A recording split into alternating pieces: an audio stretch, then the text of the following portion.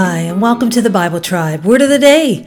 I'm Denise Pass with Seeing Deep Ministries, where we see deep in a shallow world and overcome the battles of the mind with the Word of God.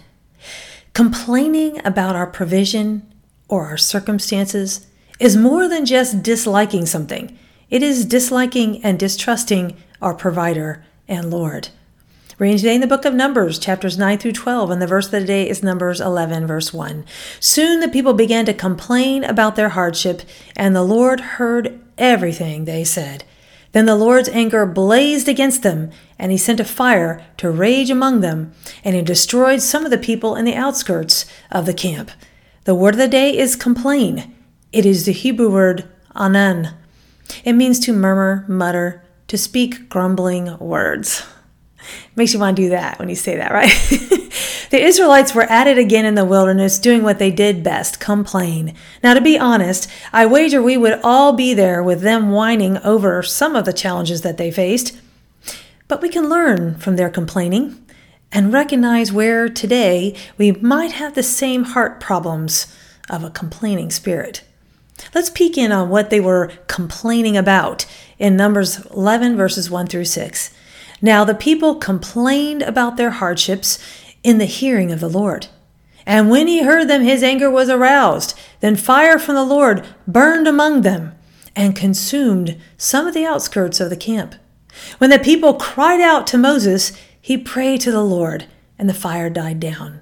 So that place was called Taberah. Becca used fire from the Lord had burned among them. The rabble with them began to crave other food. And again the Israelites started wailing and said, "If only we had meat to eat. We remember the fish we ate in Egypt at no cost, also the cucumbers, melons, leeks, onions, and garlic.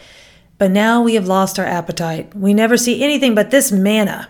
Numbers 11:20 tells us that their complaining was ultimately rejection of the Lord.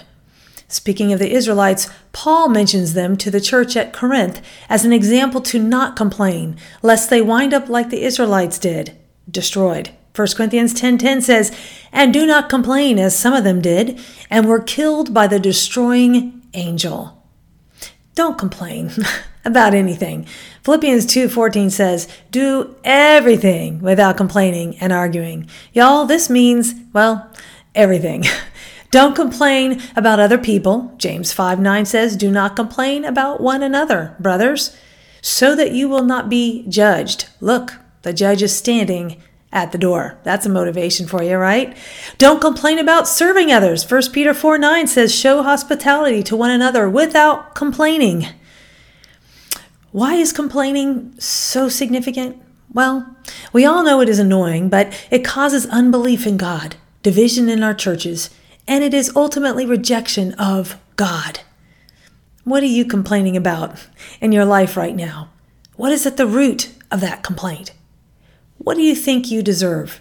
And how can you honor God in that place of complaint rather than dishonor him? Go with God and his precious word, friends. Join us tomorrow in the book of 1 Chronicles.